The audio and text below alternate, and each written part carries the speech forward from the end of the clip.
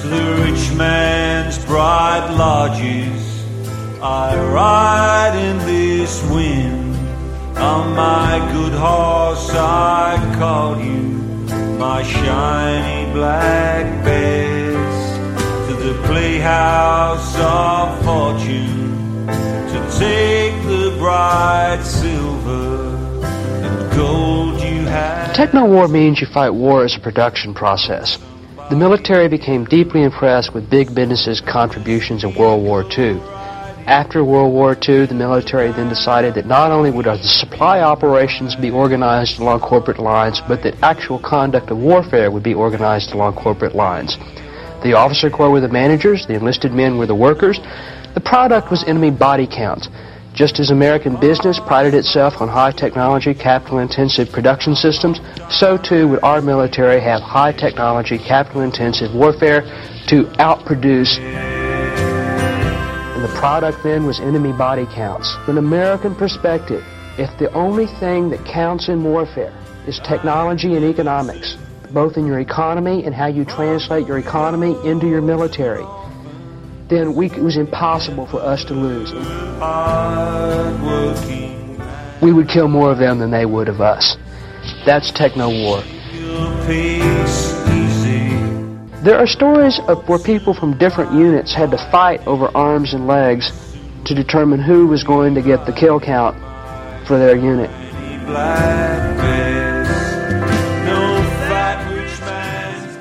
You're listening to episode 738 of Unwelcome Guests, Technowar in Vietnam, Misadventures of the Market Model. I'm Robin Upton, and we've just heard from Professor William Gibson describing his, at the time, new book from 1987. I'm putting 2 episodes of the classic show Alternative Views back to back to give us a new angle on how the Vietnam War was conducted and why, and I think some food for thought for those who can see the application of the market mechanism all around them in areas which were never previously seen as markets. I've trimmed a little bit off the front and the end of both episodes and removed a bit of hesitation, but as usual I shall link to both of the original audios. They'll be available for download from this show's webpage, unwelcomeguests.net/738. Sighting down the long barrel, I wait till front and rear sights form a perfect line on his body, and then slowly squeeze the trigger. The thought occurs that I have never hunted anything in my whole life except other men.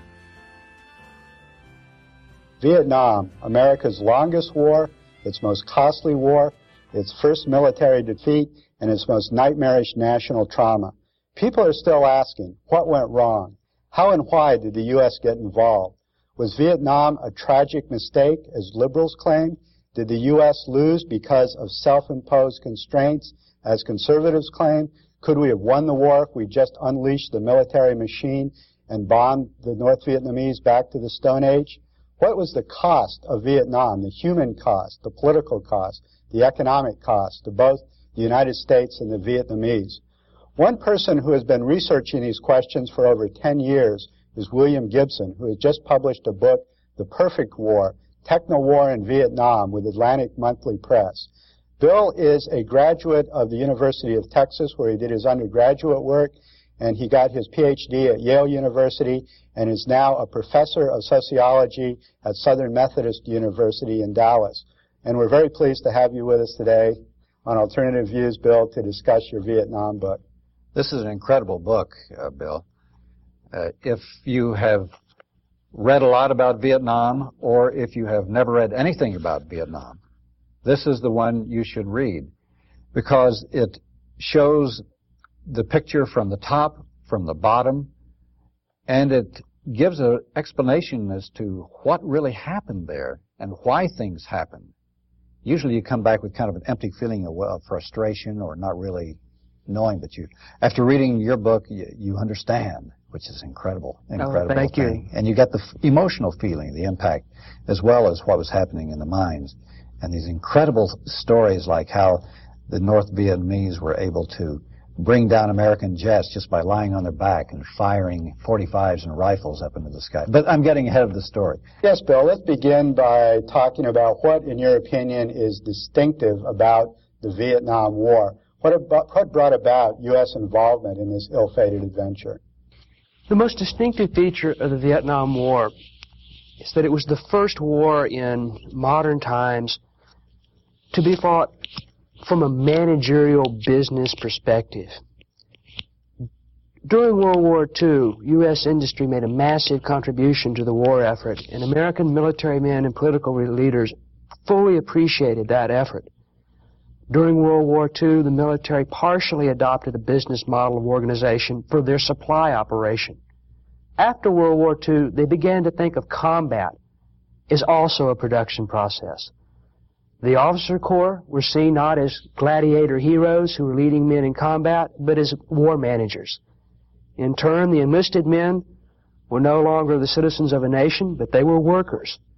Managers and workers worked on a production line to produce deaths, and the product then was enemy body counts. So just as American society's strength, supposedly, was high technology, capital-intensive business, so too would we fight wars as high technology, capital-intensive warfare, and we would literally drive the other side bankrupt. So it's this production model of war, or what I call Technowar, that distinguishes at a primary structural level Vietnam from other warfare. So then in this way, we couldn't lose because we were fighting a small, underdeveloped, untechnical third world country with peasants, basically. Exactly. From an American perspective, if the only thing that counts in warfare is technology and economics, both in your economy and how you translate your economy into your military, then it was impossible for us to lose. It was theoretically impossible for an underdeveloped peasant economy to beat the United States. It just couldn't happen. Therefore, whenever we ran into a problem in 54 or 60 or 64, at every time the U.S. was defeated, we always thought that if we escalated to the next highest level, we would win. It's a closed system. And Bill, why was Vietnam chosen as the site for the first Technowar? There's no historical reason for Vietnam. In other words, really Vietnam as a country, as a people, as a culture, didn't really matter to the Americans. So there was nothing about the country per se to make us fight there. It was simply the time when this whole apparatus of warfare was developing vis-a-vis the time when the situation in Vietnam was deteriorating from an American perspective. Technowar, or this production model of war, got its big push in the 50s. Because after World War II, when we had the hydrogen bomb or the atomic bomb and then later the hydrogen bomb and the Russians didn't, it seemed clear to us that our mastery of the world was just unsurpassed and we could not be challenged. But when the Russians had the bomb and we were in a situation of potentially mutual destruction where they could destroy our industrial apparatus, then this made the Americans feel impotent. And so the question came is, how can we develop a form of warfare and exercise our power in the world without threatening nuclear war? And the idea developed by Dr. Henry Kissinger, who at the time was a professor at political science at Harvard, was what's called limited war. And the idea was, because our economy was so big and powerful, we could have guns and butter and TVs and popcorn and drive-ins and hula hoops for the Americans at home, and limited war for an indefinite period of time in the third world. And because we were so much richer, we would just drive the other side bankrupt. And it was a period where certain guerrilla movements, certain national liberation movements were emerging. We saw the Cuban Revolution in 1959, and there were Third World revolutionary movements throughout Latin America, Africa, South the French and British empires were deteriorating worldwide. Certainly, and Vietnam's a classic case of that. Vietnam had been a French colony that went through a long process of revolt. So Vietnam was just simply, it was ready. We had our theory for limited war, and we had our apparatus in place at the time Vietnam was by the time the French had been thrown out. Can you give us a brief history of Vietnam and their struggle, first against the Chinese and then the French, etc., leading up to American intervention? Certainly. The word Vietnam originally, it means Southern Kingdom of Viet, and it was a part of China that, well, didn't really break off. It's like Chinese immigrated there, and they formed a racially distinct group and tried to claim independence. Chinese emperors would invade Vietnam, hold the country for several hundred years. Vietnamese guerrilla fighters would throw the Chinese out. The Chinese would then invade and hold it for another 50, 100 years. Then the Vietnamese would throw them out and hold on for 50 years. This struggle between Vietnam and China for Vietnamese independence went on for hundreds and hundreds and hundreds and hundreds of years. Finally, by the time the Vietnamese had finally defeated China, they were weak, though. But this is the time when the West was expanding, and France was looking for a way to get to China for the spice trade and so on, and they ended up taking Vietnam. So France took Vietnam as a colony in the 1890s. Vietnamese fought off and on against the French from the 1890s on up. They just kept on fighting. But then in World War II, the communists, especially headed by Ho Chi Minh and Vo Nguyen Giap and Lê Đức Thọ, organized better. They fought against the Japanese, and then after declared their independence in 1945, and ironically, American intelligence operatives supported that effort extensively. And Ho Chi Minh, as I understand it, looked at that time to the United States as a model to develop his country, not to the Soviet Union. His position was that he had paid off whatever he felt he ideologically owed to the Soviet Union, and that he was a free agent, he was not getting any assistance, and that the America, with the Declaration of Independence and with its stated anti-imperialist policy, was a far better possible ally. And it was a model of democracy for him, too, and at that time he was a nationalist and a Democrat to some extent. Certainly a nationalist. How much a Democrat? I wouldn't. He was pretty much. He at least paid lip service to the democratic values and the anti-imperialist. But certainly a nationalist. Yeah. Well, then the Vietnamese defeated the French in '54 after 8 years of extensive warfare, extensive guerrilla warfare. And it's important for us to understand the war in Vietnam was one country. It had been tentatively divided into 3 administrative zones by the French, but warfare was going on in all 3. When the war ended in '54, the country looked like a checkerboard.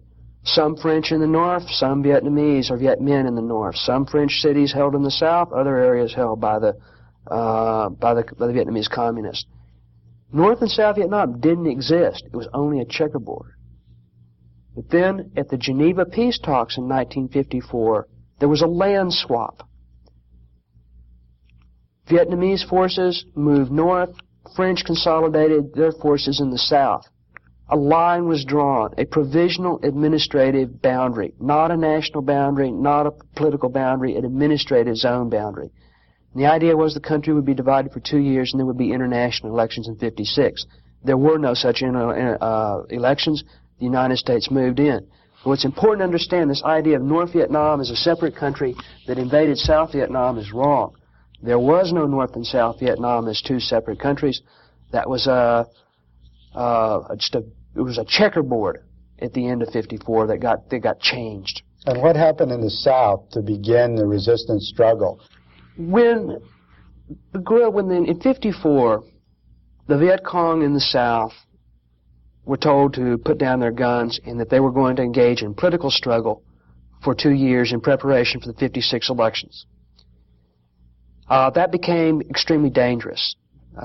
Diem, the man the Americans put in power, immediately went after and hunted down most of the communists, leftists, Democrats, nationalists. In other words, Diem and his family ruled Vietnam pretty much as a dictatorship. And finally, by the late '50s, the local communist and guerrilla and socialist and democratic apparatus was taking casualties so badly that they had to renew the armed struggle to survive.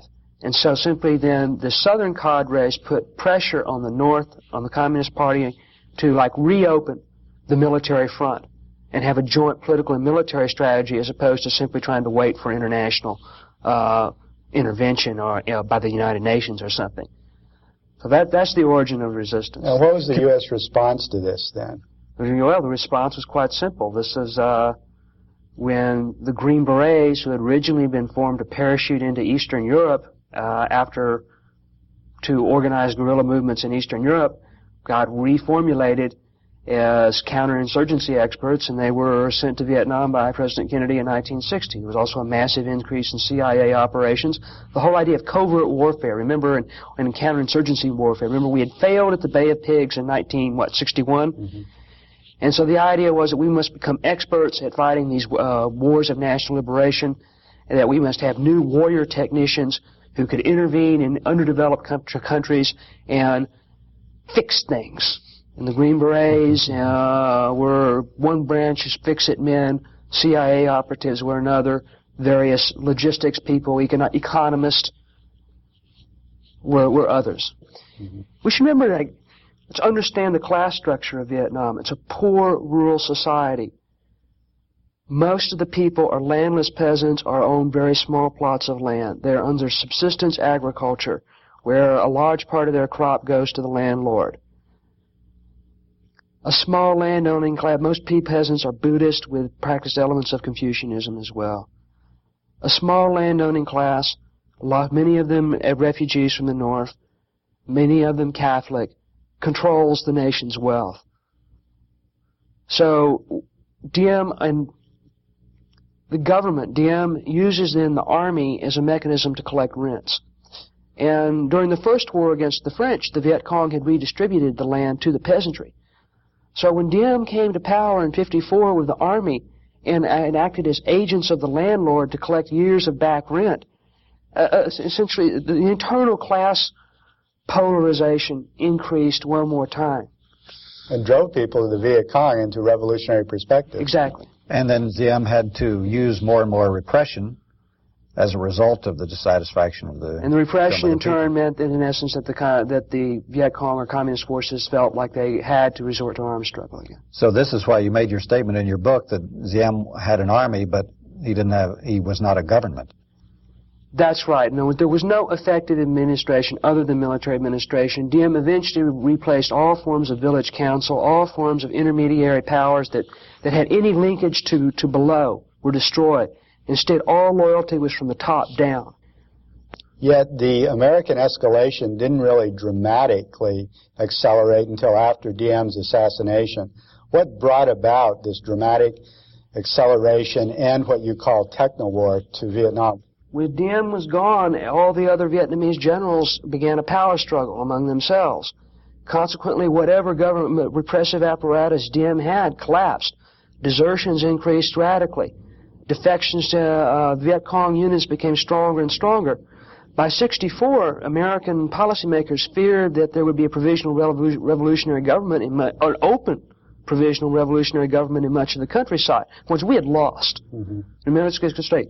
U.S. forces lost, or the French lost in 1945. We lost again in 1954. We lost again in 1963, 1964. We escalate. The United States escalates in the face of defeat, mm-hmm. not in the face of victory. Right. So, massive defeat in 1963 and 1964 brought in then the need for U.S. ground troops and sustained bombing of the North in order to try to salvage the situation. Why couldn't the U.S. accept a defeat in this small corner of the world? The United States has been unwilling to deal with communism as a political, social, and economic movement. Instead, it gets seen that we as Americans are the natural beings of the world, and that capitalism is the natural economic order, and that our system is simply the essence of human goodness and the essence of nature. Therefore, something very, very different from us is not another society with whom one compares differences and makes treaties with and so on and so forth, but instead is an alien presence. If we're nature, they're anti-nature, or what I call the foreign other. During World War II, the Soviet Union did take over, right after World War II, did invade and take over Eastern Europe. The Red Army did, and you had to hold it as a buffer zone, and they did install puppet dictatorships there. This became the model for all American views of communist and socialist of any kind.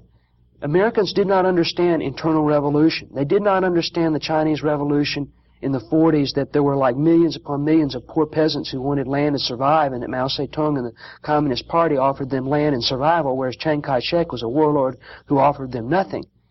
So, unable to see internal struggles for socialism or communism, or unable to see even internal struggles for national independence against colonialism, right. The world gets divided into them and us. Mm-hmm. And we're the good guys and they're the bad guys. They are the foreign other. They're trying to move in. So all forms of communism movements get seen in that light. So in this sense, then, any particular movement in the world is not just a particular movement in a dirt-poor country. I mean, let's remember how dirt-poor Vietnam is then. And we had very little investment there. Instead, any movement is a sign of the global movement. A victory, a few poor peasants win in Vietnam. That doesn't mean just that that a little few more people have a few more rights. Instead, that means that the foreign other, the monolithic machine, has encroached one more step, and that with each other step, the rest of the world becomes in peril. This, of course, is the domino theory. So like a contagious disease, sort of, instead of like each country having its own history and its own culture and its own people. It's as if the world is an empty shell, like a chessboard, and it's either our side or their side, and once they get going, just somehow a mechanistic momentum will propel communism to victory. It's a very, I call it mechanistic anti-communism, because it's a mechanistic framework of the world, and the enemy is foreign other. They aren't really real enemy at all. It's an abstraction. So isn't that also, aren't there two sides of this? The other side is the people, the big decision makers, the foreign policy establishment, as you term it, looking at the world on a more realistic basis.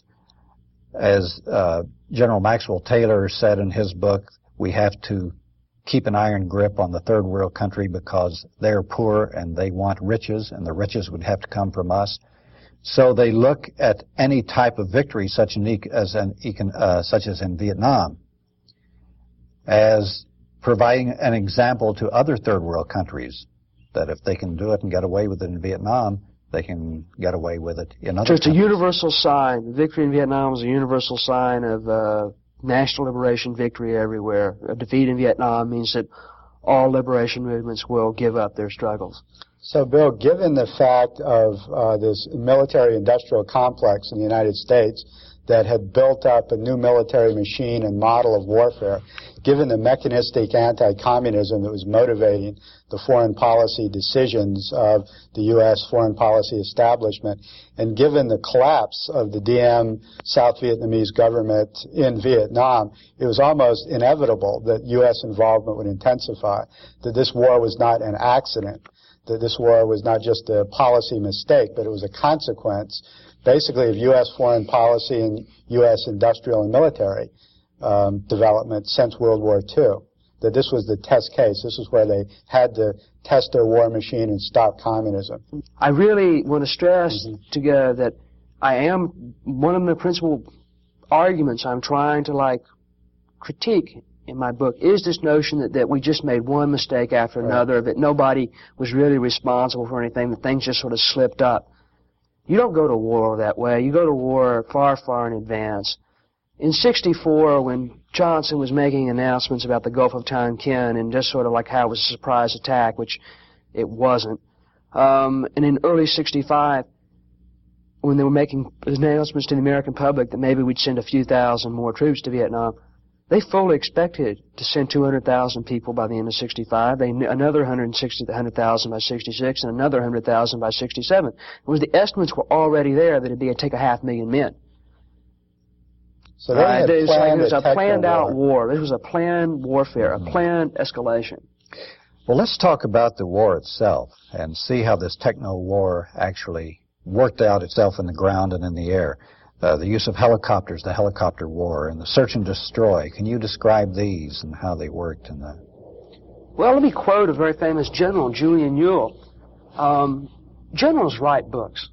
They're kind of like academicians. They need to write to publish in order to get further promoted up the hierarchy. We normally don't believe that, or think that way, but it's true. And to justify their actions. And just to justify their actions. All right, Ewell's book is called Sharpening the Combat Edge, the Use of Analysis to Reinforce Military Judgment. It's published by the Department of the Army. And in the first chapter, Ewell says that we could compare search and destroy operations in Vietnam to an assembly line. Wow. That it was literally a war factory, and that the objective was unlike a World War II or World War I, where you have a continuous front going on thousands of miles, and you have major offensives and then a counteroffensive and then a lull. In Vietnam, it's a factory. You turn the factory on, you let it run full blast all the time. And that's the managerial problem. How do you just allocate your resources given the fact that you've already decided to run at maximum capability? To produce body counts. To produce body counts. Search and destroy means that somewhere between several hundred and several thousand American soldiers are going to search a block of countryside for Viet Cong or North Vietnamese troops. And they're going to try to engage them in combat and, of course, and destroy whatever troops or whatever supplies they capture. In theory, it's strategic offensive, meaning it's a way to put the Viet Cong, make them weaker, to hunt them down. It's as if we're hunters and they're the prey. The objective is to kill the enemy so fast that we reach what's called the crossover point. This is General William Westmoreland's term. The crossover point means you're killing the enemy faster than they can replace their casualties. It's like you're going to drive the other side bankrupt. All right, so with all of our high technology, with our helicopters, our jet fighter bombers, our tanks, we'll just grind them up. Now that's the theory. The practice of search and destroy often turned out very differently. In that part of a factory means a set of routine operations. And these routines were quite visible to the Vietnamese. For example, we just didn't all of a sudden show up unannounced into an area and begin the search. Instead, you had to, reconnaissance planes had to go over it. Artillery guns had to shoot smoke rounds into the jungle, into the landing zone, so that all the other artillery guns could sight in so they could, fire protective artillery strikes around the landing zone. If you're any kind of Viet Cong commander, if you see a smoke round coming up in the jungle, well, you know that the Americans are getting ready to launch a helicopter assault. There aren't that many clear areas in mountainous territory or in swamps or in jungle. You can tell where the landing zones are. So many times the Viet Cong commanders had a very substantial advance notice upon when the Americans were going to begin an operation. Consequently, they had the choice, do we run and hide or do we ambush? The Americans then land. The first wave takes the landing zone. The second and third waves bring in more artillery. If you're a Viet Cong commander, you get out your compass and your map. You draw a circle, a radius on the map, and that will tell you, because you know that American artillery, a 105 millimeter howitzer, has a 10,000 meter radius. So you know that the Americans will not march further outside the range of their howitzers, so you can tell where the Americans are going to march. Do you run and hide, or do you fight? So the same kind of principle goes on. It's in essence, they knew where we were, but we did not know where they were. And they had the initiative. They then had the initiative. It's their terrain. It's their terrain. So even by the military's own statistics, roughly 3/4 of the battles in Vietnam were initiated by the Viet Cong and NVA, meaning they ambushed U.S. forces and could make a decision. Also, most battles ended when the Viet Cong and NVA wanted them ended. They could initiate contact and break contact. And those are two crucial definitions of combat initiative. And your other statistic that only in 2% of the search and destroy missions did we actually make contact, original contact with the Vietnamese. So it was their choice the whole time. And as I understand, the soldiers themselves on the ground, they didn't like this because they were the ones who would have to take the casualties first to lure the Vietnamese into battle so that then the Americans would know where to send the planes and where to send the artillery. You send out a patrol in order to get it ambushed, in order to mark a target with a smoke rocket from a helicopter, or so that then the jets can come in and napalm the area. In other words, you have to get ambushed before you can find the enemy. You know, when I began my Vietnam research, I had a hint that I was going to find a very cavalier attitude towards whether or not Vietnamese lived or died. I was surprised to understand the command's attitude towards their own soldiers. But let's think about it. We're talking about a production model of war again, or Technowar. These are the U.S. war managers. These are the U.S. war managers. We have a draft. We can replace all the labor that we lose can be replaced. And indeed, it's like migrant labor force. We're almost sort of like, say, we had a farm when you bring them in for a year, a year or two of duty. They're mostly blacks and Chicanos anyway. Quite all, well, not most, but a whole lot of them are. They're poor, working class whites. The idea was, so what if they walk into an ambush? We take some casualties that way, but then we'll call in our airstrikes and call in our artillery fire, and we'll use our technology then to get the body count. So, in essence, the ground troops were bait.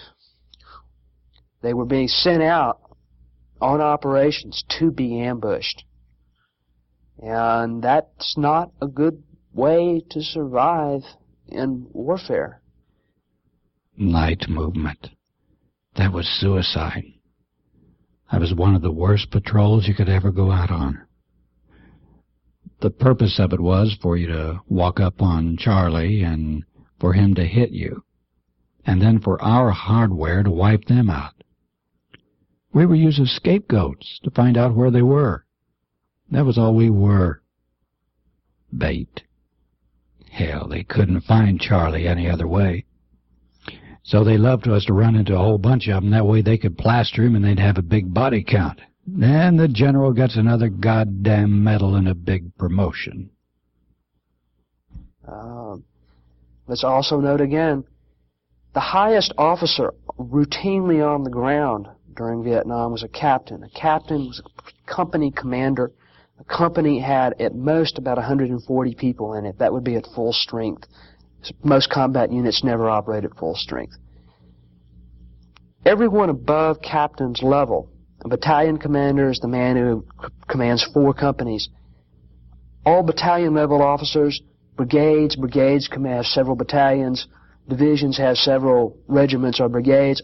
All the rest of those choppers, all the rest of those commanders are in helicopters, flying at minimum at 1,500 feet, because 1,500 feet is the maximum range of a .50 caliber machine gun when used as an anti-aircraft weapon, which until the latter part of the war was the largest anti-aircraft weapon the Viet Cong had.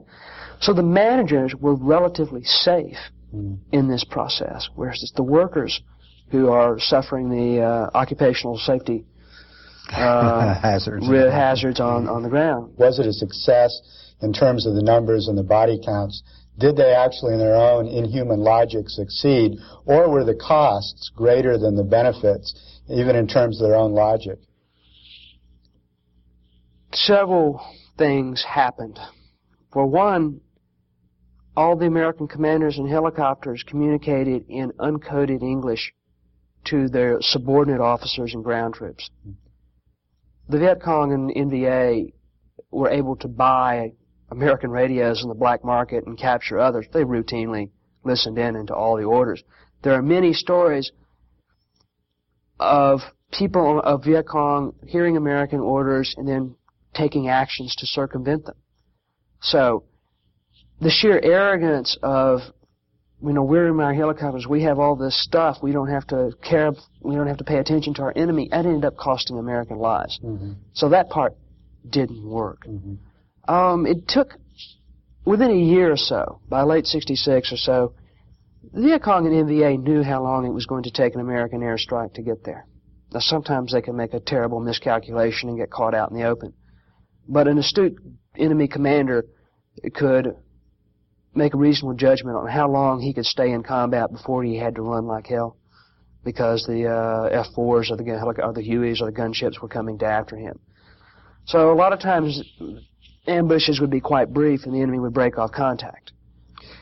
Well, we've mentioned body count a couple of times. Let's get into that and the whole framework of corruption and lies and cover-ups that occurred in the U.S. It's simple from what we've followed so far. If the success in war is purely an enemy body count, yes, because we're trying to drive the other side bankrupt. And let's presume that, you and Doug I'm a general and that, like, your lieutenants are captains, right? Maybe you're a company commander somewhere. You're under pressure. I'm under pressure to produce a body count. And as a colonel, let's say I'm a colonel battalion commander, if I don't meet my quota, my career's over with. I'll be relieved of command. And if you're relieved of combat command, then your ticket up the hierarchy is gone. So I'm going to squeeze you. And in fact, in some units, kind of where the informal rule was, if you don't meet your body count quota, then we're going to, you're not coming in off the field. We'll just leave you. I will bring you some more ammo, some more food, some more water, but don't expect, you've got to, produce the goods. I knew if I came back without a body count or at least a prisoner, I'd get my ass chewed. So I kept the patrol out. Well, I talked to many soldiers who were wounded, the ones I saw in Japan, and they told me that some units were given a quota for the week. And if they didn't get it, they were just sent right back out again. All right, you're under pressure. You're under severe, severe pressure. So what do? Well, you can do several things. One, you can just invent a body count. You can just out of the thin air and just call up and have tell everyone in your unit, tell your entire class there at UT to fire off their M16 for a minute, called a mad minute, and call up on the radio and report that you have a body count of 30 or a body count of 5 or something like that. Or say you get ambushed, Frank, and your whole company gets ambushed. And you call in an airstrike and you call in an artillery strike, and there's an armored unit nearby, and you actually have an engagement and you find some enemy bodies. Well, what are you going to do? Well, if you found 10 bodies and you've got 3 different units, artillery, air, and infantry involved, who's going to get the credit? What if you don't give credit to the artillery? What do you think might happen then? What if you say, you fired but you missed? Does that sound like a wise policy to you? The artillery commander isn't going to give you any support the He next might time be around. kind of slow next time around. Or those F-4 pilots might have to have, they might get a little slow too. It's in your interest to reward everyone. And since everyone is under the same system, everyone needs body counts, why sure. We give you 50 Air Force, we give you 50 gunships, we give you 50 artillery, and we on the ground, well, I've got 5 bodies and I've got 5 rifles. We'll count each rifle as a 5 persons killed, so that gives us 25. And while we were out stumbling around, we found 10 graves. We'll count them too. And body parts. In body parts, say we find an arm or a leg, and say because sometimes really when the airstrikes did hit, you can blow people to smithereens. Unlike the war movie where everyone has a nice discreet death, in a real war, it's quite gruesome. There are stories of where people from different units had to fight over arms and legs to determine who was going to get the kill count for their unit. And of course it got even more pernicious because they would slaughter Vietnamese civilians and include them, children, women, old people, include them as part of the body count as well. Well, we should get clear on that about in some areas of the war where U.S. forces were fighting uniformed North Vietnamese troops, there weren't too many civilian casualties. But a whole lot of Vietnam battles occurred way inside the country where there were Viet Cong, and Viet Cong and the villagers were very much the same people.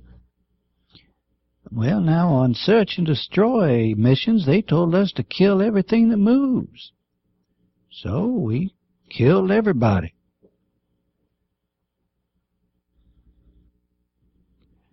Well, I just happened to be standing alongside the officer when the radio man said, "Look, sir, we've got some children rounded up. What do you want us to do with them?" And the officer says, "God damn it, Marine, you know what to do with them. Kill the bastards. If you ain't got the goddamn balls to kill a Marine, I'll come down and kill the bastards myself." And the Marine said, "Yes, sir," and hung up the phone. And about 2 or 3 minutes later, I heard a lot of automatic fire and a lot of children screaming. I heard babies crying. I heard children screaming their lungs out.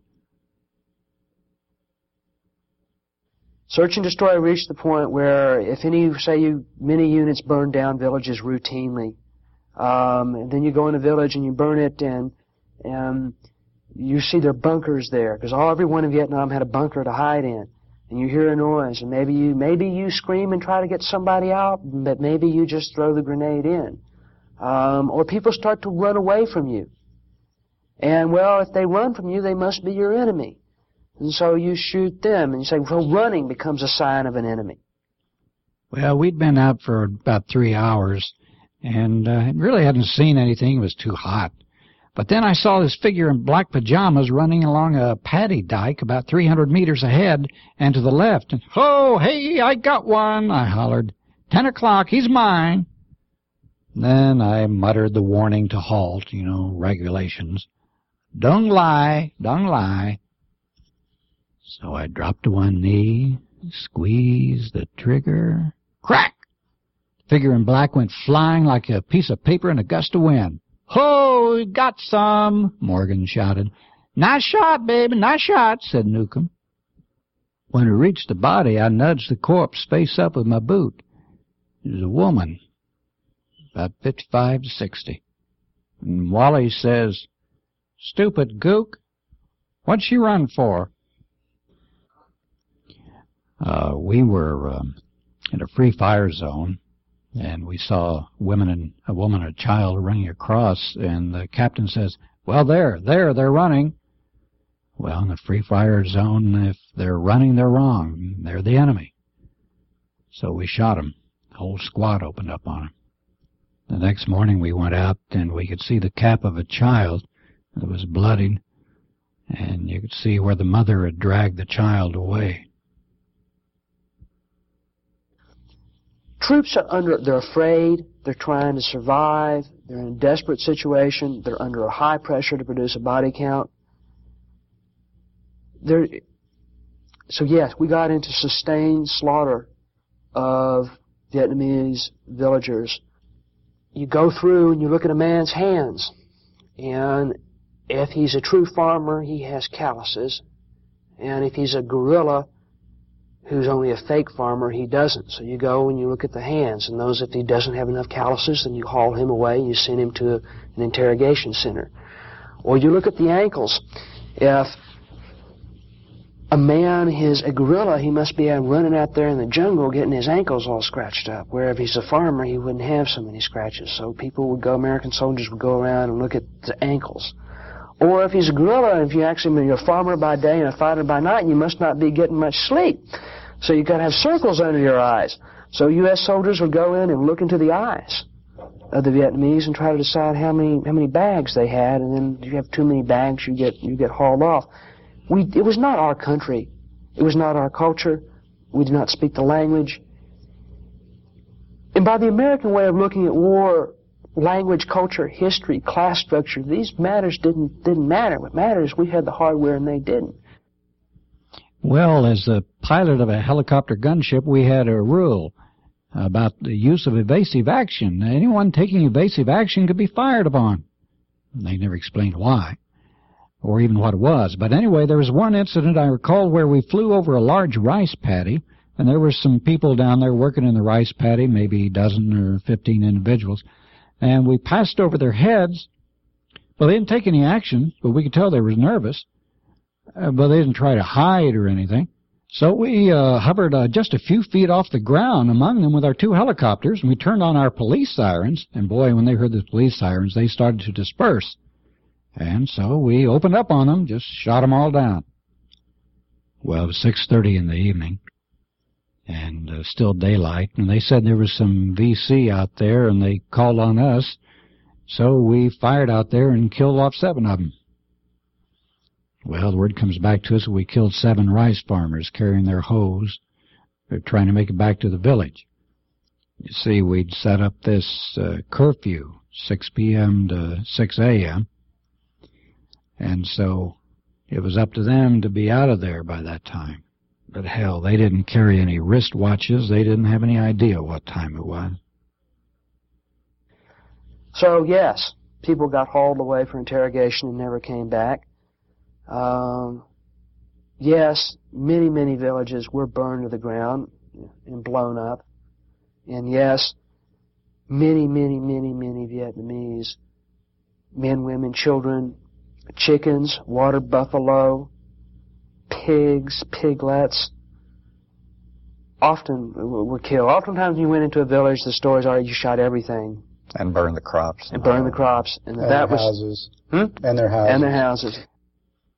Boy, you know, if the people don't treat you right when you walk through that village, you can give them hell. Yeah, they give you that snotty look they can do. You know, they won't say nothing to you. And we expected them to run out and welcome us like that World War II type of stuff. You know, hey, hey, GI, hey. Well, as soon as we step outside the village, the captain radios in, "We're under heavy contact." Then right away, oh, those phantom jets start coming in and dropping them 500-pound bombs. The whole village is leveled. And we go on to the next village. And that is search and destroy. All this was, I guess, part of what you call the Mir Guk rule.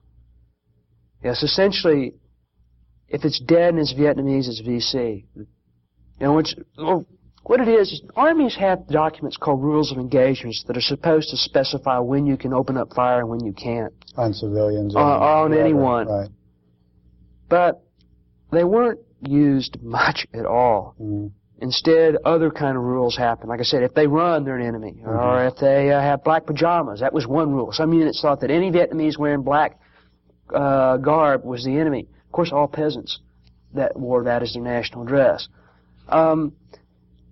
So there are all kinds of these fake rules that supposedly distinguish friend from foe. Mm-hmm. But all these rules were wrong in that we just didn't know the culture. They were kind of like fabrications that Americans invented to try to make themselves feel legitimate about who got shot. But ultimately, people saw through this and said, look, what's in practice is this is the Mir Guk rule. If it's dead and it's Vietnamese, it's VC. Any Vietnamese we shoot, we're going to count. There's also the factor of racism, too. I wonder how much they would have done this if they'd been fighting Germans. Oh, it's probably much less. Of course, it says Guk, slope, slant, dink. One definition of a dead Vietnamese was believers. If they'd been napalmed, they were called crispy critters. And a one-liner went, "When we killed a pregnant woman, we counted as 2 VC, 1 soldier and 1 cadet." Now, what you do is you load all the friendly Vietnamese, onto ships and take them out to the South China Sea. And then you bomb the country flat. Then you sink the ships.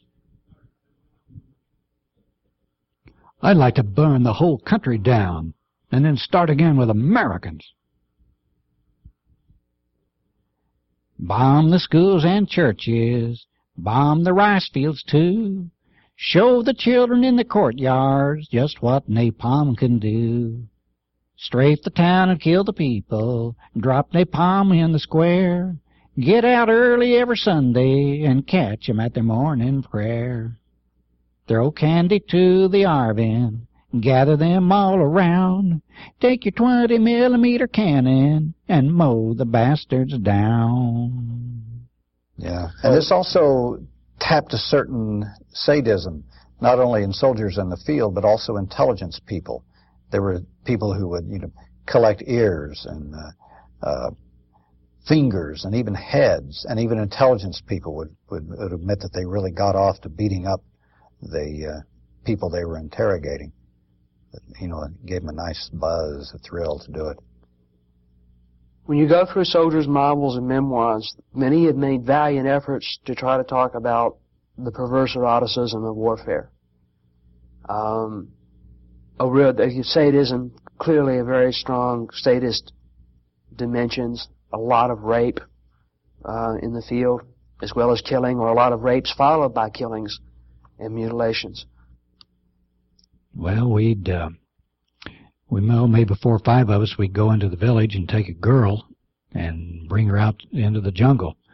We'd tell her to lie on the ground and don't scream, otherwise we'd kill her immediately. And then, how many of her guys there were? Well, they did what they want to with her. If the guys were in a good mood, they let her go. They weren't. They'd kill her. Well, the girls were unconscious after they'd been repeatedly raped. And then after they got through raping them, 3 of the GIs took hand flares and they shoved them in the girls' vaginas. The girls were bleeding from their mouths and noses and faces and vaginas. Then the GIs lighted the exterior portion of the flares, and they exploded inside the girls. Their stomachs just exploded.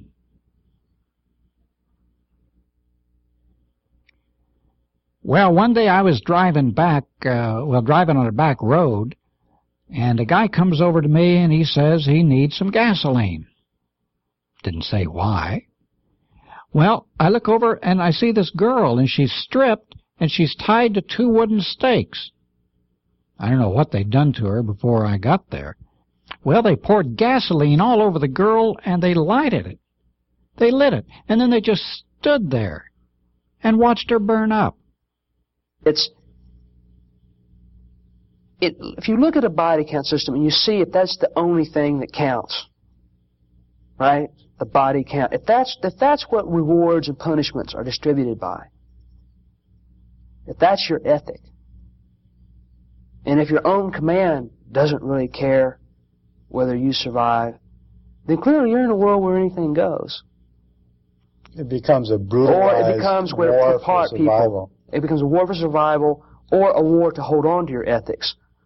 I think a good example of this, Oliver Stone's movie Platoon, which is currently in releasement, shows a U.S. military unit that's severely divided between one group who commits atrocities and others who thinks it's a horrible, horrible situation. And I think that's a good illustration of probably the kind of dynamics that occurred in many, many units. It isn't as if everyone is a killer or a sadist.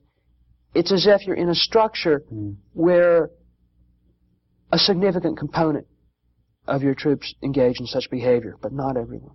So it seems that then, we talk about atrocities, and we talk about my lai. When you use that term atrocity, it applies an exception to the rule, and that's not a good way to look at it here. But my lai and atrocities were just business as usual. Yes. My lai seems a little well organized, particularly well organized, but certainly My Lai wasn't the only village in Vietnam that was burned down and where everybody inside it was shot. That is not true at all. In fact, Bill, it was precisely this inability on the ground war to distinguish between friend and foe, VC and peasant farmer, that led to the next dimension of Technowar, the pacification programs. The fact that they weren't able to tell who the enemy was meant that they had to clear out the whole countryside. Certainly. Simply, if you can't tell friend from foe, then you depopulate the countryside and move them into concentration camps and move them into urban slums. It's not easy to depopulate a countryside. There are several major techniques. One is defoliation. You simply destroy the food base of the country. And this is where Agent Orange comes in. Mm-hmm. Agent Orange and Agent Blue and Agent White were sprayed on millions of acres of cropland. Other millions of acres of forest were defoliated. So with the food base gone, people have to move. Secondly, certainly bombing attacks on villages, which were quite extensive, encourage people to move. And then third, actual search and destroy operations where villages, some of which everyone is killed, others of which you simply surround the village, move everyone out, then burn up the village and remove them. These three modes. Millions and millions of Vietnamese lost their homes and were sent to concentration camps into urban slums. And what's so interesting is the Americans saw this as progress. This was urbanization. Rural is bad, urban is good. So even though they have nothing, it was brought as seen as a sign of progress to bring Vietnamese in where you could show them TV and make them work in American bases and so on and so forth. It was seen as having a more sophisticated job than being a peasant farmer. This is also part of that same syndrome of not seeing the enemy as a culture or as individuals or people, but seeing them just as mirror images of ourselves, like the bombing of North Vietnam was supposed to hurt them if they destroyed their capacity to have consumer goods. Certainly, and so the same idea, you would think from the American perspective that no Vietnamese cared about their home, that they didn't care about their land and their dog and their ancestors' grave and their rice fields and their trees, that instead simply just to have this new good, have this, quote, consumer good, or live in the urban area, that in itself was just an unmitigated good. You're right, people's lives were not important. The human dimension was completely lost. And instead, in Americans then, we can count how many TVs were imported this month, how many Hondas. Yeah, so the logic of Technowar was inapplicable to Vietnam in a way. Certainly, that's exactly. It could, in many ways, it created tremendous destruction, but it could not stop a very powerfully united people who were trying to change their lives. In fact, this will be our topic for our next program. We're running out of time for today. And next week, we'll see the limitations of Technowar, of why it failed in Vietnam. We'll also discuss what's wrong with the liberal and conservative interpretations of Vietnam. We'll see what lessons we can draw from the Vietnam experience. We also will talk about some other aspects of the Vietnam War, the Tet Offensive, for instance. That was a big turning point in the war, and a lot of revisionist historians, particularly conservatives, said that it was an American victory. Was it or was it not? We'll also talk about this fascinating phenomenon in which the American Army pretty much refused to fight, or many elements in it did. As a matter of fact, they started attacking their own officers and senior enlisted people in this phenomenon known as fragging. And we'll conclude with a discussion of some of the parallels to Central America, of some of the failures of U.S. policy in Central America and how they can be illuminated by the failures of the policy in Vietnam. So, Bill, thanks for coming tonight. Thanks, Doug. This was thanks, an Frank. interesting, informative discussion, and we'll look forward to next week. I'll be there. And we're going to continue with the next episode from Alternative Views in just a minute. But before we do so, I think it's pertinent just to have a gentle reminder that, of course, we shouldn't necessarily be judging these implemented policies by their stated aims and objectives. One quote which springs to mind in connection with the Vietnam War is attributed to President Lyndon Johnson by his briefing officer, Colonel John Downey, who quotes Johnson as stating that he couldn't end the war because, quote, "my friends are making too much money," unquote. Now that could be a reference to all sorts of war profiteering. If you've read Catch-22, you'll be aware of some of the things that can go on in wars. It makes immediate sense to apply the model of greedy self-interest to the supposed failure of their rule about having maximum number of sorties. Well, if that does increase the aircraft loss rate, well, that's increasing the profitability of those who would sell aircraft to the US military. I think Johnson was probably talking about the cabal who put him in power, and according to Alfred McCoy and Peter Dale Scott, it was during the Vietnam War that the international heroin trade was greatly ramped up and streamlined. So I think that formed the basis of international drug dealing as it continued through operations such as Iran-Contra right up to the present day. And these were people who had more or less put Lyndon Johnson in power, shared the guilty secret of the JFK assassination. So these are people with whom LBJ had a very strong connection.